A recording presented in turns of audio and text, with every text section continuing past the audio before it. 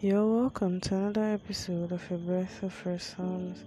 Sit back, relax, and take in a breath of fresh Psalms unto God.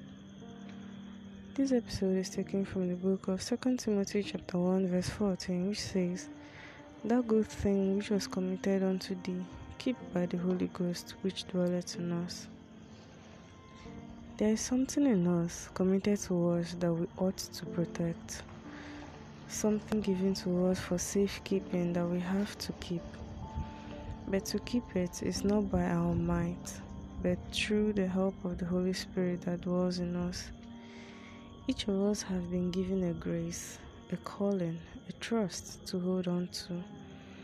The previous verse, verse 13, says, "Hold fast the form of sound words which thou hast heard of me, in faith and love which is in Christ Jesus." Let us hold fast that grace that has been entrusted unto us. Let us keep it well by the Holy Spirit's help which dwells in us. Amen. To all my new and returning listeners, thank you for listening. As you're touched and refreshed, consider sharing to make sure people around you are also refreshed.